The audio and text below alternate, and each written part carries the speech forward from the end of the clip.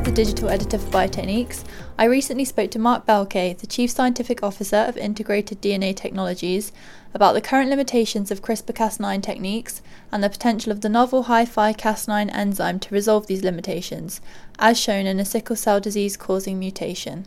So what is your scientific background, what do you do now, and how did you get there? I've been the Director of Research at Integrated DNA Technologies now for almost 23 years. And my background prior to that was largely all focused in studies of areas of biology that in some ways relate to medicine. I was an undergraduate in biology at MIT and then did an MD PhD at Washington University in St. Louis. Then I went on to more medical training and did an internship and residency in internal medicine at Brigham and Women's Hospital in Boston, and then an endocrinology fellowship there also, followed by a postdoc in human sex genetics at the Whitehead Institute at MIT with Dr. David Page. From there, I was recruited to take over research at IDT, and our founder, Dr. Joseph Walder, described to me this exciting concept of how synthetic nucleic acids were going to revolutionize medical diagnostics and medical therapies in the future. And that was something that was, at that time, back in 1995, relatively a new concept to me, and it seemed very exciting. And I thought, gosh, this sounds like something I'd like to give a shot at, see how it goes. I had never really envisioned that I'd be in industry. I had always thought I'd end up in academic medicine. And I figured, well, if this doesn't work out well, I could always go back. And now almost 23 years has passed, and it's been extremely exciting. So what we do now, obviously, IDT is manufactures synthetic nucleic acids, oligos, DNA, RNA, genes, gene pools, and the like. And so our research activities embrace all areas of oligonucleotide-based technologies that include synthetic biology, NGS, PCR, and functional genomics. And given my medical background, I've always had a dear space in my heart for the functional genomics area, which can loosely be defined as that area where synthetic nucleic acids interface with living cells and animals. So that includes antisense, RNA interference, microRNAs, long non-coding RNAs, and now genome editing. Please, can you just tell us a little bit more about your recent research?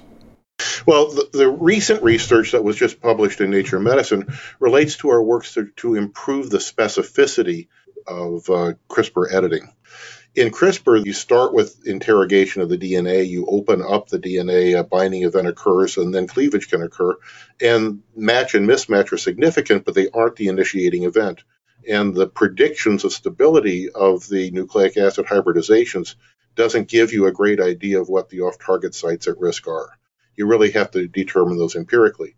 And some sites that have a single base mismatch won't cut at all. And some sites that have 3 or 4 bases mismatch cut at near 100%. And as a result, finding sites that are at risk for off-target cutting is difficult, and you have to empirically measure these by NGS methods.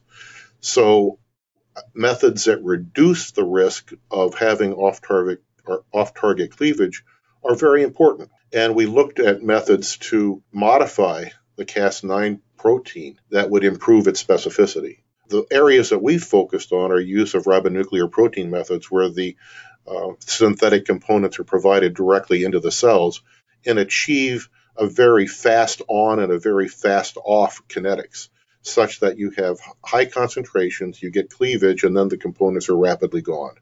It's kind of like, I call it a commando thing, where the components come in, do their job, and get out, and don't leave much of a footprint.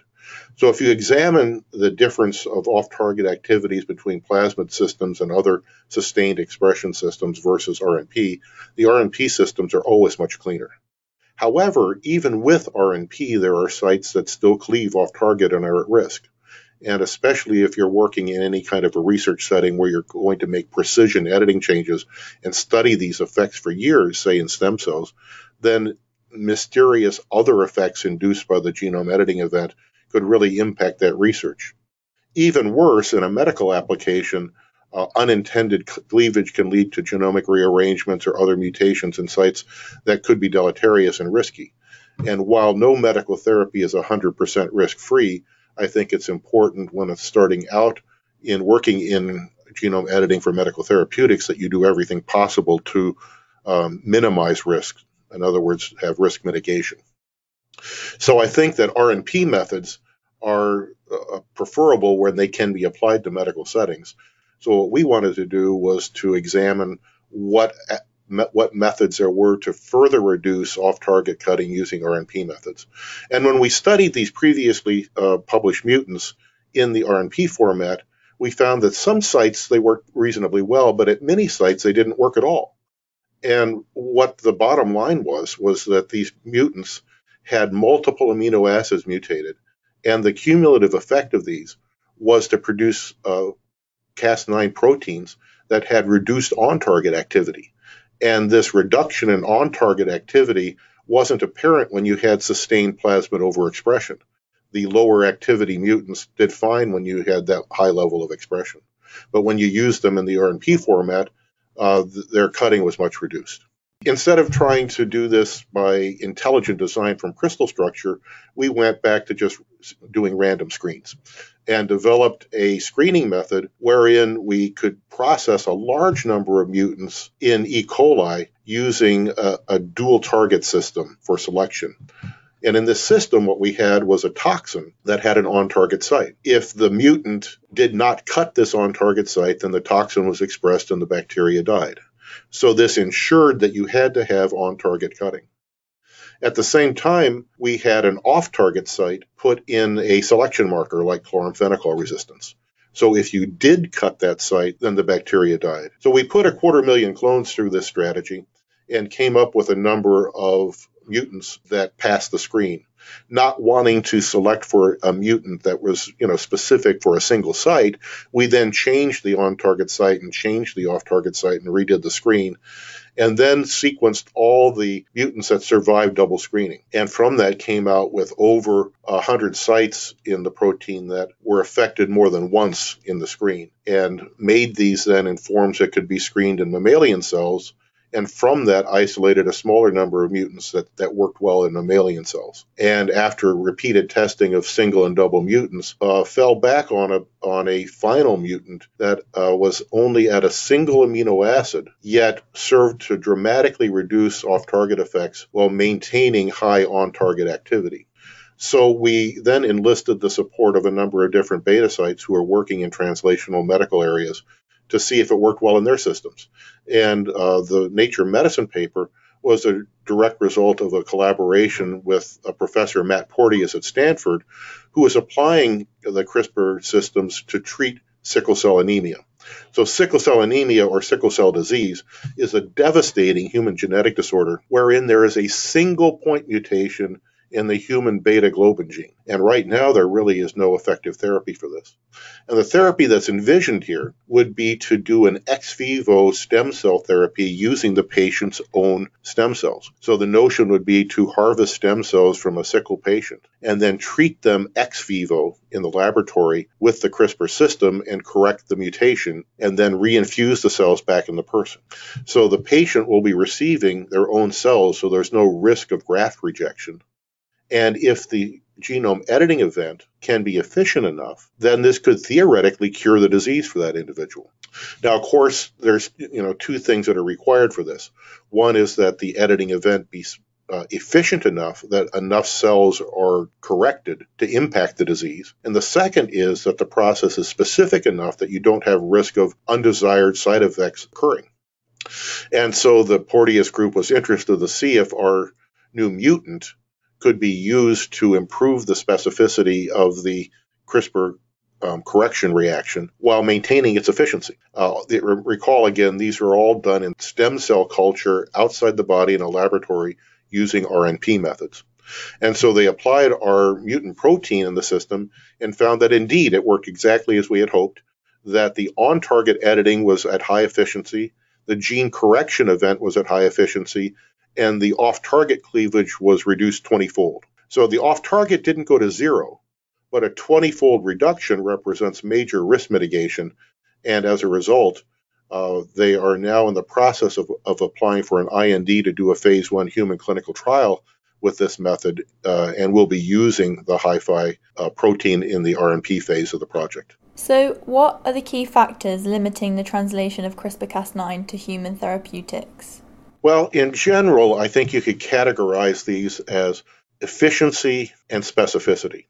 The hematopoietic diseases such as sickle cell, beta thalassemia, and other things can be addressed by treating that stem cell population. You can work in immunogenetics and immuno-oncology by producing altered T cells, CAR T cells and the like, that could be used to treat cancers with ex vivo manipulations. And there are a variety of translational research programs ongoing right now looking at the use of other stem cells, induced pluripotent stem cells that could be used to treat other human diseases. All of these cell treatments can be better performed if you can do some genome editing events on the cells prior to their medical use. So I see in the ex vivo area that there's a tremendous amount of opportunity here. Of course, in any of these, you have to minimize the risk of off-target editing. And I think that the availability now of a HiFi Cas9 mutant that works well in RNP format will make all of these approaches easier to do and safer to do.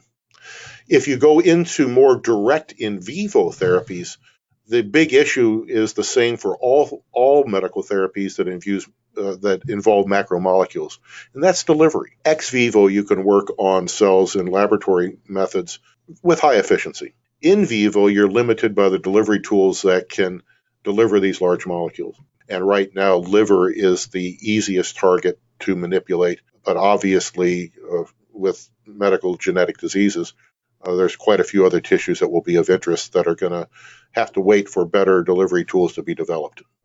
And what is the future potential for HiFi Cas9 in both basic science and therapeutics? Well, I think with what we've shown now in basic science applications, the real question ought to be why not use the HiFi Cas9? Its efficiency is similar to wild type, and the cost is very similar to wild type. If it reduces your risk of off-target activity, it's just a smarter way to do the experiment. In therapeutics, its use, I think, is going to hinge upon the delivery mechanism and how you're getting the CRISPR components into the cells that are being targeted. For ex vivo methods where RNP systems can be used with relative ease, I think the HiFi ought to be the first choice for most people right now. For systems where you may have to rely upon expression constructs such as lentivirus or mRNA or other things, I think the experiments haven't really been done to fully address that yet. Some of the other mutants that have been described that are less active but even more effectively off-target limiting might work very well in those settings. And those kind of comparative studies need to be done before it's clear which is going to be the best Cas9 to use for which setting. And so, what are the next steps for this research now? The obvious next things to do are to compare functioning of the HiFi mutant with the other available mutants that have been described in these other formats with mRNA and with viral expression methods in the sort of the relative medical models. Beyond that, we are in my laboratory, we're very interested in performing additional mutation screens to add other improved functionalities to the CRISPR components. This can relate to not just Cas9, but also other CRISPR enzymes. For example, we're working extensively now with Cas12a, which has historically also been known as CPF1, trying to generate mutants of that have expanded targeting ranges as well as higher activity. There's currently a lot of excitement surrounding CRISPR. Do you think that it's going to live up to its expectations? I absolutely do think it will live up to expectations, but I do have to caution that expectations must be tempered with time frame considerations. People tend to get very excited about new technologies and then become dismayed when the therapies aren't there after 5 years. And if you look historically at the introduction of new technologies into medical applications, 5 years is not enough. When monoclonal antibodies were first introduced, the immediate rage was this was going to really be a big thing for medicine. And then after 5 to 10 years, there weren't new drugs. People then said, oh, there's failed promise here. It didn't live up to expectations. But now look today. A lot of the most exciting new medical therapies are all monoclonal antibodies. Likewise, look at other functional genomics applications. Antisense went for a long period where there were not any successful drugs, but now there's a number of successful drugs in late-stage clinical trials. And the new drug that came out of Ionis and Biogen's collaboration for spinal muscular atrophy is nothing short of spectacular. Likewise, RNA interference was discovered in 1998, and yet the first medical therapy using it was finally approved today in 2018. So I think that all of the genome editing methods, whether it be zinc fingers, TALENs, CRISPR, whichever route you take, it's the same basic concept, that these are going to have a major impact on medicine, but one must also be cautioned that these things take longer to safely introduce into medical therapeutics than many people have the patience for. And this will occur, but it's not going to have wide impact as fast as some people may be projecting. Brilliant. Is there anything else that you'd like to add? I'd just like to say that this is an incredibly exciting field, and the things being done today with the CRISPR methods were years ago really in the range of science fiction, and it leaves me extremely excited about the potential for the future. I'd like to finish by acknowledging all the many people that contributed to the studies that I talked about today. In particular, Chris Valkoukas leads the CRISPR protein development group at IDT, and also Professor Matt Porteous and his team at Stanford, of whom Danny Deaver in particular I'd like to mention for all the work he did that contributed to these studies. Thanks again to everybody.